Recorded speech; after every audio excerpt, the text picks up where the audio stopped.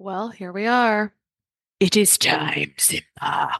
If you understand that reference, you might be about the age where we should be working together. It's possible. But it is now one of 3 times a year that I'm accepting clients for my Freedom Framework, overcoming food sensitivities and increasing energy without unnecessary restriction. My goal for my one-on-one clients is to take them through frameworks and explore tools for achieving 50, 80, 90% of their goals in just a few months and show them how to continue to heal on their own so they don't need me anymore. Honestly, I think we're doing great one-on-one work here, helping women that would otherwise be falling through the cracks, thinking that they're just aging, that they're just moms, that they just, and it may be true that they just have stress, when really those stress hormones and their other core systems just really need some serious support and some serious love to serve them for years to come without symptoms. So if you'd like to clear inflammation, eczema, food sensitivities, or improve energy and brain clarity, I'd love to chat with you. You can book a call with me at KristaBigler.com/FSS, KristaBigler.com/FSS, and that link will be in the show notes. Thank you so much for being here. I thought it'd be really fun to do something new, and I wanted to do a giveaway featuring some of my favorite products worth over $200. There is my favorite probiotic, really absorbable magnesium from Jigsaw Health, hydroxyapatite toothpaste for restoring tooth enamel, Fullwell's prenatal, mouthwash floss. All of that can come to you in a box if you enter the giveaway, which is totally free. I am just asking for your endorsement with a 5-star review. So all you have to do is search for this podcast in the iTunes app or go to reviewthispodcast.com/less-stressed-life. Or I have another shortcut for you. You can just text giveaway to 605-223-0215. That's texting giveaway to 605-223-0215. And I'll send you the exact directions on how you can write a review really easily and enter our awesome giveaway during the entire month of November. So can't wait to get your entries. Thanks so much. So when you want to change a habit, when you want to make a change in your life, I think the first important step is always to create awareness. What am I actually doing? What is my status quo? And where does it come from? Why do I believe that? Stress is the inflammation that robs us of life, energy, and happiness. Our typical solutions for gut health and hormone balance have let a lot of us down. We're over-medicated and underserved. At The Less Stressed Life, we're a community of health-savvy women exploring solutions outside of our traditional Western medicine toolbox and training to raise the bar and change our stories. Each week, our hope is that you leave our sessions inspired to learn, grow, and share these stories to raise the bar in your life and home.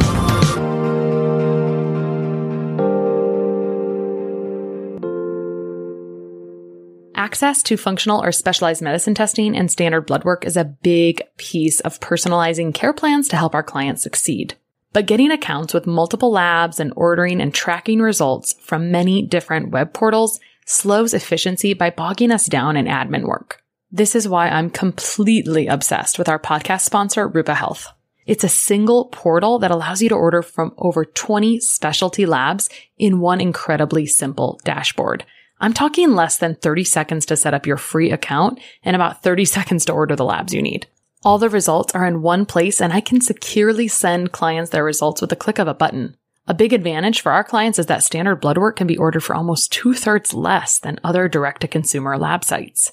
Rupa is a lab concierge, so they send the lab invoices on your behalf. If a client pays for their own labs, they help them get set up with a lab draw, navigate testing questions, and they provide the requisition forms. It's literally a dream. Go sign up for free to help streamline your practice and simplify ordering labs for your clients at rupahealth.com. That's RUPA health.com, and let them know I sent you when you sign up. You can also check out the show notes for this episode for a short video walkthrough of how I use Rupa Health in my own practice. All right. Today on The Less Stressed Life, I have Julia Arndt joining me. She's the founder of the Peak Performance Method, a unique model combining critical productivity, mindfulness, and leadership tools to help forward-thinking individuals and organizations develop the next workplace superpower through scalable programs. She's a stress management trainer, international speaker, and the host of the Stressed podcast that has over 50,000 podcast downloads globally to date. She hails from Germany, has lived in 5 countries over the last 14 years, and speaks 3 languages fluently. After working at Google in the Silicon Valley for 7.5 years, while the company grew from 30,000 to 100,000 employees, she's been running her own consulting and coaching business, helping over 5,500 employees at innovative companies like Google, Microsoft, Uber, Swisscom, and many more understand the effects on stress on the body and mind, move beyond burnout, and build a mindful lifestyle that delivers focus, high energy, and productivity. Her motto is, if your brain is your most valuable resource, let's make sure to take care of it. Your career success and satisfaction depends on your ability to develop the next workplace superpower. Thank you so much for coming on today, Julia. I'm excited to unpack all of that. Yes. Welcome. Yes, thank you so much. I'm very excited to be here today as well. So with a bio like that, I have wanderlust. I love hearing about people's travels and how they land where they land. Please tell us, this isn't something you woke up and decided to do one day. So please tell us how this started to manifest. Tell us your own story and how you kind of got pulled into this coaching consulting world that you're in. Yes. Okay. So let me see if I can bring in some travel as well to feed your wanderlust. So I grew up in Germany for the first 19 years of my life, started studying in Germany, did an international bachelor degree, which was 2 years in Germany, 2 years in France. That was my second stay abroad. I actually went to England after my high school in order to improve my English. And then I studied in France, did an internship in Australia. And then when I finished my master's degree in France after my bachelor degree, I got a job at Google in Dublin, Ireland. So I moved to Ireland and then worked there for 3 years and then moved to the US 7 years ago to Mountain View, Silicon Valley, headquarters of the big Google world. And then, and that's been my travel side of things. And then I worked for Google for almost 8 years in total. Great job, great company. But, things change. And I was always really curious and interested in coaching, in personal development, in psychology. So I did a lot of things on the side in order to kind of feed those interests. I have a gym instructor certification because I was always interested in physical health. I have a sports psychology diploma from Dublin Business School because I was interested in psychology. And people would always ask me, why are you doing these things? And I would be like, I don't know. I just think it's really interesting. And the Google side of things and that job there is great. But I was working as a project manager, so I had nothing to do with any of these things that I just mentioned. And I just felt like that was just kind of my personal side. And in the summer of 2018, I experienced burnout. And that was really interesting. It was a really interesting diagnosis because I always thought I was a really active and healthy person. People would come to me and be like, Julia, you're always going to the gym. You're always eating healthy. Give us some lifestyle tips. And I would obviously give it to them. But then, I just kind of slipped into this unhealthy pattern and unhealthy habits for a while without realizing it. Mm-hmm. And at some point, I just felt not like myself anymore. I knew that something was going on and I wasn't really sure what it was. I just knew I was very unhappy. I had physical symptoms, digestive issues, sleep problems, anxiety, very bad anxiety. And I went to the doctor to get just a medical leave for a little while. And they diagnosed me with anxiety and depression, which was back then in 2018, kind of the diagnosis for workplace burnout, because not until May 2019, so the following year, the World Health Organization actually regarded burnout as an official disease. And now there's actually also burnout surveys out there. But that was kind of a shocking diagnosis because I always thought I was healthy. I always thought I took care of myself. But I really learned a lot in that process about mental health, about what do I actually do in order to also take care of myself mentally. So I went through this process, took a 3 months medical leave. And at the end of it, I needed to make a very difficult decision, being, do I stay at Google and do I continue this lifestyle, or do I follow a passion that already developed many years kind of in the making, to leading up to that. And I was commuting for a long time as well. So I finally made the decision that I'm just going solo and starting my own business to help people understand that if you are a peak performer, don't wait until you burn out, but start investing in your mental health and in your peak performance habits, I call them, before you burn out, in order to avoid that cycle that I went through. I have to wonder if it was difficult to then start a business. I always felt like starting a business, and I had not stopped contracting at that point. You're a girl after my heart, because when you talk about people say, why would you do that? I think there's this, some of us just have an insatiable curiosity, and we're just kind of lifelong learners. And that's just what I heard in your story a little bit. But starting a business is inherently stressful as well. Did you find it less stressful? I'm wondering how you recovered in that. But first, I think also to help people understand, when you think that you're doing everything healthy, so this comes up with all adrenal stuff and burnout and adrenal health. And as another one, adrenal PCOS. So it's kind of like sometimes you start to get irregular hormones or irregular periods as a side effect of adrenal stress and its downstream effects. So what did you think that you were doing that was really healthy, that was actually degrading your health accidentally, first of all, because you had to identify that to not do it anymore?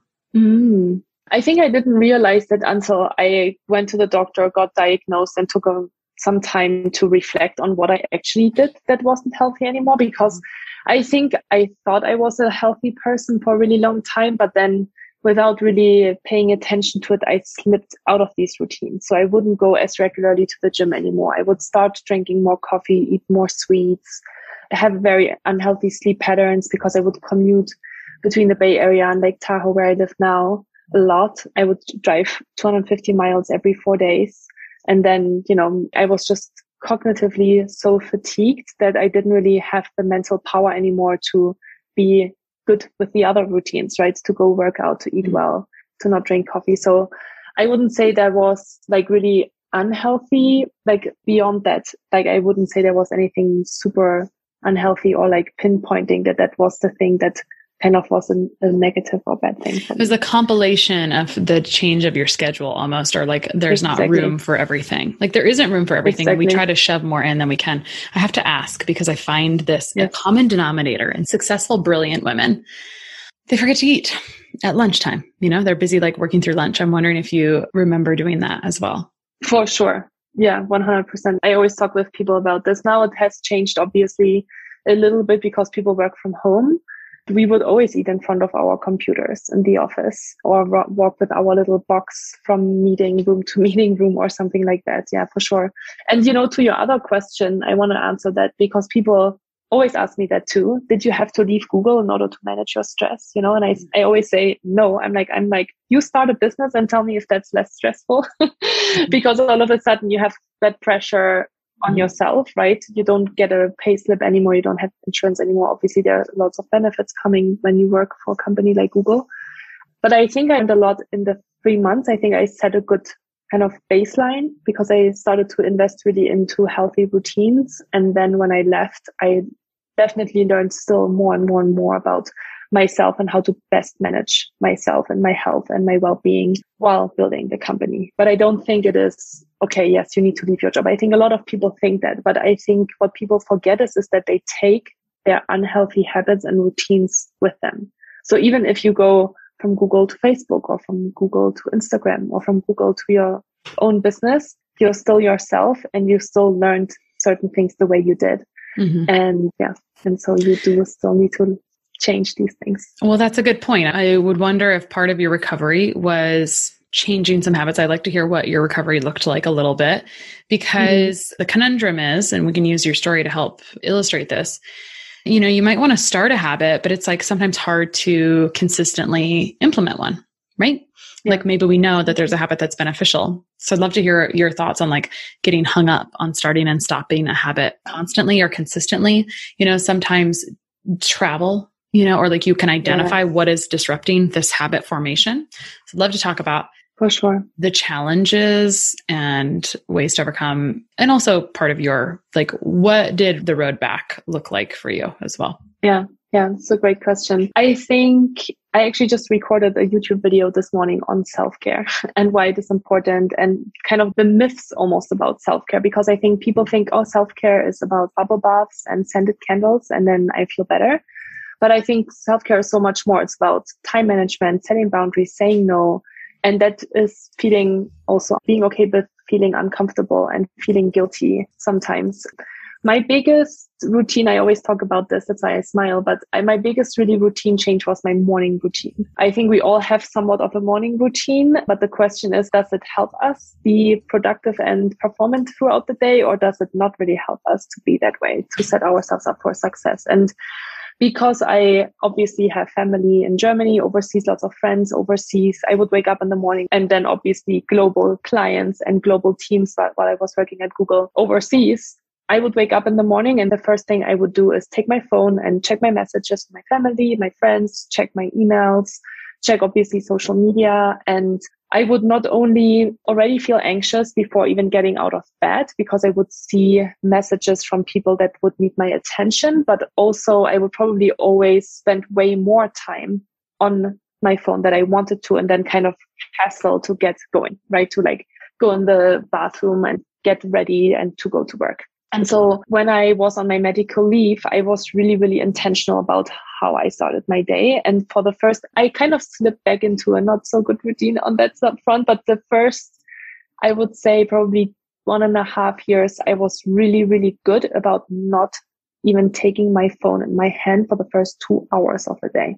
And it made a huge, huge difference for my anxiety, because I would just invest in myself instead of giving my energy out to other people. And I justified that by saying they're already waiting for my answer. Like, it doesn't matter to them if they wait another hour or two, but it makes a huge difference in my life and how I feel about myself. And that was a forcing mechanism for sure at the beginning. It wasn't like easy to do that, right? Because you are in the habit of checking your phone, and your neural pathways are in that train of like, okay, I get up, I take my phone, I check my messages, and so on and so on. And so what I would do at the beginning was that I would obviously, wake up in the morning, go downstairs, have a glass of warm lemon water, sit down to journal, write down what I did the previous day, sometimes write to-do lists of things that I need to get done, and then practice gratitude. And, I've tried a lot of different things over the last 3 years. I had a routine for a while where I would go for a run for 15 minutes in the morning, which helped a lot with my energy levels as well. And that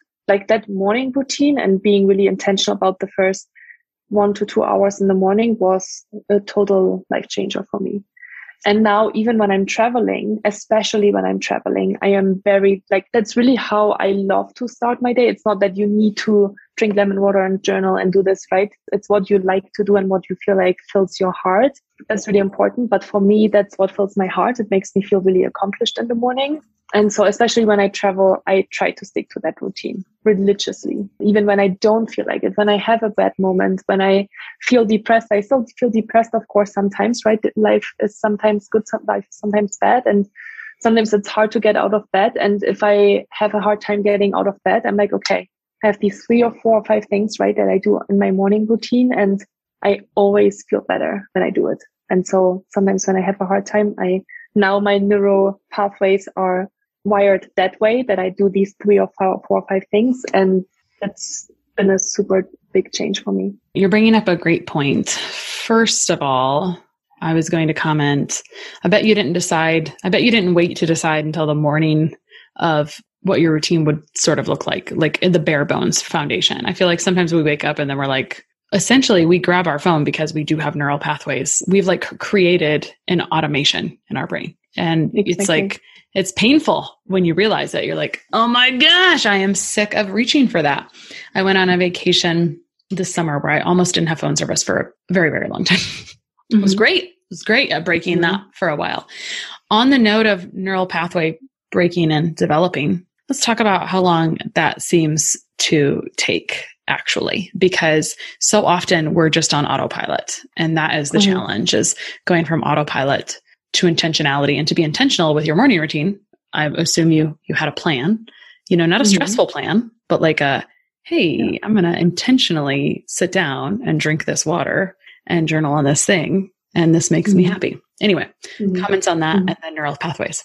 Yeah. I talk a lot about habit building in the Peak Performance Method program too. And, there's all these different science things, right? Some people say it takes 28 days to build a new habit or routine. It takes 100 days, 200 days, 300 days, right? There's all these different opinions about how long it takes to build a routine. And I always say, well, think about how long you've been doing something So if you've been automatically checking your phone for 5 years, it's probably not going to be broken in 30 days, because when you have a bad day and when you're not mentally strong when you wake up in the morning because you had a bad sleep or whatever happened, then unintentionally, unmindfully, you're going to take your phone because that's still there. So I think it takes a really long time. And I think in order to support that, it's important to choose something that you really enjoy doing. I always say that doesn't matter what you do as long as you enjoy doing it. How long did it take me? I was just saying, like, I've been doing this routine now for almost 3 years, and I still need to be mindful, especially in the more difficult times of my life, right? To be like, these are the 5 things that I'm going to do this morning. So yeah, I think it's easy to say, do it for 30 days. There's all these different ways you can do, like, checking a calendar and kind of crossing it out every day you've done it in order to kind of gamify the whole situation. I think that helps me a lot with exercise, for example. But yeah, I think to just have a plan and then maybe not have it be super strict at the beginning and be okay to slip, and also to always remember, even if I slip for a day, even if I slip for a week, even if I slip for a whole month, I can still start again tomorrow. Like, it's not like, oh, okay, now I'm going to wait until January 2022 to set a new intention and start again. I think we almost have these excuses in our own minds to justify that it's okay to slip and not go back. But I always try to see really every day as a new starting point to be better with my own habits and routines. And if you have a framework that you actually enjoy, then there's no reason you have to completely reinvent the wheel. It's just that you you get back in the car that you got out of for a while. Yeah. And sometimes, and maybe one more point, so sometimes when I don't have time, when I'm traveling, right? Like I was just on a weekend trip and I don't have really time to journal, I still drink my lemon water. Like I still do one little thing that really makes me feel good about myself. It doesn't always have to be all the things. Or maybe I journal in the evening instead of the morning, because in the morning I have a tight schedule, right? Like I think finding flexibility in what you're doing is so important as well. Do you always pack along a journal? That's where I love paper, but sometimes I'm like, I just cannot pack all this crap that I have. I actually do always bring it, but sometimes I just don't write in it. Yeah. Yeah. Funny. Well, let's talk a little bit about when you were doing research around this, and we were talking about a little bit of the science. Yeah. Let's talk about the science of somewhat limiting beliefs, because that is going to be the voice in your head that says, well, that's nice for you, but you quit Google, or I can't do that because I really am super busy, or you don't understand, my job is just stressful. Those are all like, oh, I don't know if I can get past your wall that you've created there. Are those limiting beliefs? Let's talk about what happens in the brain, because you kind of started with neural pathways, which is essentially autopilot in our brains. It's like what allows us to drive to work without thinking about it at all. It's why we suddenly find ourselves scrolling on social media, and we're not supposed to be doing that. We're supposed to be doing something else. It's like autopilot. So what do you want to say about like brain chemistry and brain science that you learned through program development, through clients, through and the science of limiting belief? Yeah. My favorite book about this is Breaking the Habit of Being Yourself from Dr. Joe Dispenza. I don't know if you know this book. I have 3 hours left in that book. Okay. I'm to the point where I've got to implement. He's been talking me into this. Been talking me into this, and it's actually on my vision board to like go to a Joe Dispenza workshop. Yes, me too. None of them. I really want to do that. Yeah, I'm obsessed with his work. yeah, he is fantastic. So anyway, go ahead. Anyway, so that's kind of how I got into it myself as well. Like I heard about the book a few years ago, and I was like, I need to read this, and it just blew my mind. And so what he basically says and what he describes is that, throughout the years, like growing up, especially in childhood, we learn certain things, right? And we learn things from society, we learn them from our family, from all the people that surround us. And because from a brain frequency perspective, they go into our subconscious mind for the first 10 to 12 years of our lives. We just take them as a given, right? So if, our mother, for example, has a limiting belief around weight, I think a lot of mothers do, I don't know. But I think my mom always said something about that. That kind of gets ingrained into our belief system as well. We don't question it, right? Because they're our parents and we love them, and that's just how it is. So that's kind of how limiting beliefs form. I think they actually form very early on in life, and they are forming through, the love to our parents, the love, the beliefs or the the way we grow up in society, and also like traumatic experiences, right? Things that we don't really know how to interpret or define when we are little. And so in order to break those habits, and it is possible to break habits, because I think people oftentimes use also that excuse of, that's just the way I am. That's just the way I feel, or that's just how I've always been, right?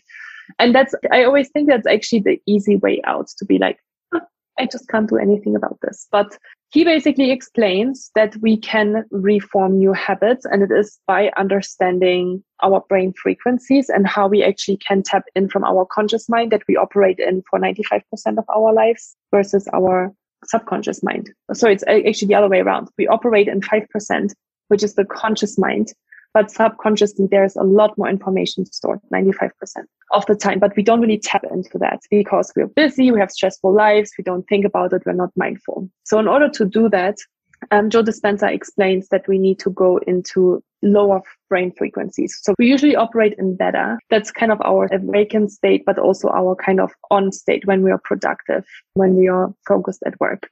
Then when we are starting to relax, we're going into alpha. And then when we are meditating, for example, we are in theta. And that's the brainwave state where we can actually change beliefs, where we are tapping into our subconscious mind. So a lot of, for example, hypnotherapists, they bring you into that brainwave state in order to shift ideas and thoughts and beliefs. So when you want to change a habit, when you want to make a change in your life, I think the first important step is always to create awareness. What am I actually doing? What is my status quo?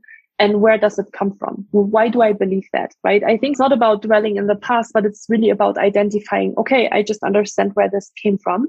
And then to create a new intention or create a new belief, whatever it is, right? It can be a habit, but it can be just a belief that I need to shift in order to maybe build that new habit. And then to really work on that actively. And that's super hard. Like, I'm not saying that this is an easy thing to do. It always sounds very simple. And I've been, because I've been working with that work with Joe Dispenza for so many years, I've done everything, right? Like, I've downloaded his meditations, and I've sometimes meditated 2 or 3 hours a day in order to kind of shift that perspective. And I'm still working on it, depending on that limiting belief, right? Some limiting beliefs, I think, are easy to break, and some limiting beliefs just need more time and more work.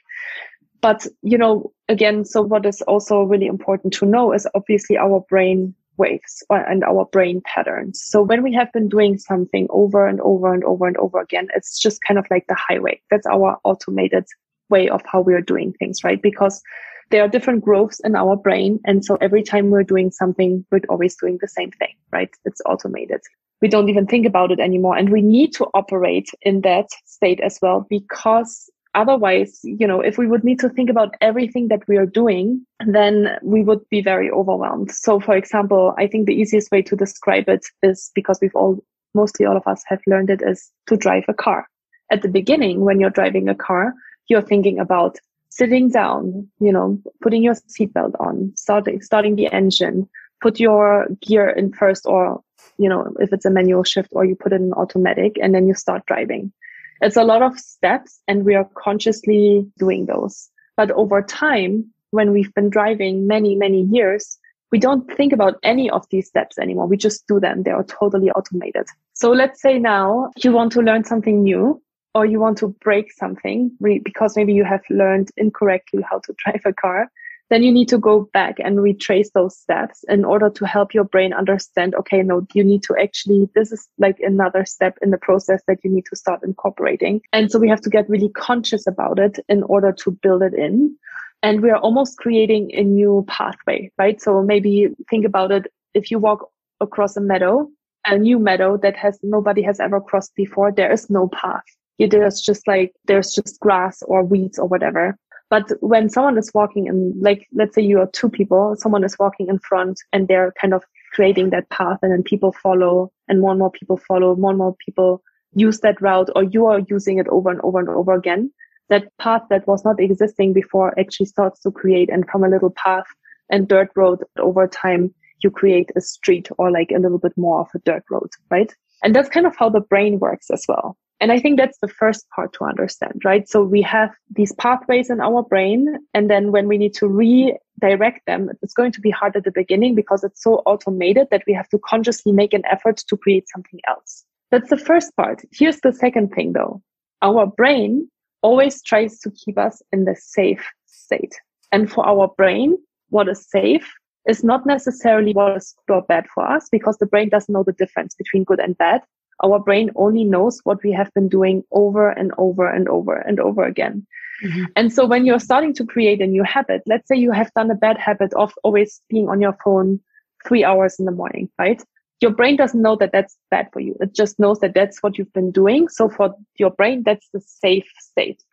So when you're starting to create a new habit, your brain is actually sending you alarms, all of these excuses and all of these beliefs and all of these things that you mentioned earlier. Your brain is going to be like, oh my God, like, what are we doing? We're doing something out of the ordinary. So we need to pay closer attention to this, right? We all know this when we're signing up to the gym or we're making a good intention about working out more regularly. All of a sudden, we find all of these different excuses of why we have no time to do that or why we shouldn't do it, right? And that's, I think really that comes a little bit from the brain being like, I don't know, like we've never done this before. Is this safe or is this not safe? And I literally have an internal dialogue when things like that happen to me. And I tell myself, I know why this is coming up. I know why this feels unsafe, even though this is a way better habit than the habit that I had before. And it's okay. And I can take a deep breath and relax through this and still go that new route, go that new path. And so, yeah, from a brain perspective, there's a couple of different hurdles that we have to overcome, right? Creating that new brain wave path, signaling to our brain consciously that it's actually something safe, that we're doing something good for us, and then keep doing it over and over and over again. Because only when we are building that new habit by consciously repeating the things that are good for us will we create that new pathway. That was a very long explanation. No, I'm just kind of restate and reiterate a few things. So, and use a different angle to also kind of talk about what you just talked about. Sometimes when people have been chronically ill for a long time, there is a big piece of neural pathways that get laid down. And so a lot of practitioners will say there's not a good way out of that unless they kind of retrain some neural pathways. There are some programs for it. One of them is by Annie Hopper, DNRS. Another one is like a Gupta program. I can't remember what it's called, but the clients that go through it, they're like, yeah, it's kind of slow and takes a lot of time, which is what you were saying. It's like you are reprogramming neural pathways. So it's super inconvenient to relearn something that is autopiloted in your, like, if you have to relearn. I'm actually going through that right now, just with like some ways that I've been practicing for a long time that were always awesome, but just out of boredom, I decided to go down another rabbit hole, learn some new things. And then now everything's upside down. I'm like, oh, it's totally different than whatever. So the point is identifying, you said something I think that's super valuable. And I have tried to, I say a lot to clients now. I say, your self-awareness is the best thing I can hear from you ever. Because if you don't have any self-awareness and you don't know something is a problem, there is nothing we can do about it. If you do not think there's a problem, absolutely nothing we can do, which is kind of the purpose of the podcast. Is it is meant to pull together or like bridge pieces of things that are not always obvious, right? So, I mean, lots of examples there, but self-awareness, if you can't identify or be aware that there is this self-limiting belief in the first place, then there's nothing you can do to overcome it. This reminds me of the time, I don't know if you had one of these like head slap experiences. Yeah, I had a friend, my friend like sent me, and I've said this before on the podcast, Carol Dweck's book, The Mindset. I only read half of it, but it changed my life because I didn't realize the narrative that I'd grown up with was limited or closed mindset or fixed mindset and not an open, not a, what's the opposite? Growth mindset. Thank you. Growth. So thank God for personal development. And like, I'm so thankful for teachers that integrate that into their curriculum. And I feel like it's very integrated in my children's school, but self-awareness identification is the first step. You can't change anything. And then from there, there's just some real groundwork. Literally, that's what you were saying. It's like, you have to rebuild it from the floor up, which we wish was easier. Can you do it while working at a job? Absolutely. Can you do it without being aware of the toxic things around you? I don't know. Maybe not, right? Because if you don't acknowledge what's self-limiting around you. So anyway, that was my version slightly of what you said. Although you kind of shared the Joe Dispenza. So what I loved about Joe Dispenza's work is that I am the kind of person, I don't know if you are, that I will do something when I understand the science behind it. So when you tell me about the brainwaves and what brainwave I need to be in, I'm like, okay, cool. I'm in now. Can we get there yet? So yeah, for sure. And, you know, I always say, I actually said for a very long time, I have a 400-hour yoga teacher training certification as well. So I love yoga. But I never loved meditation at all. I was always super uncomfortable. I didn't know how to sit. Like my limbs would start to fall asleep. And I always said to my clients, yeah, if you don't enjoy meditation, that's totally okay. I also don't do it.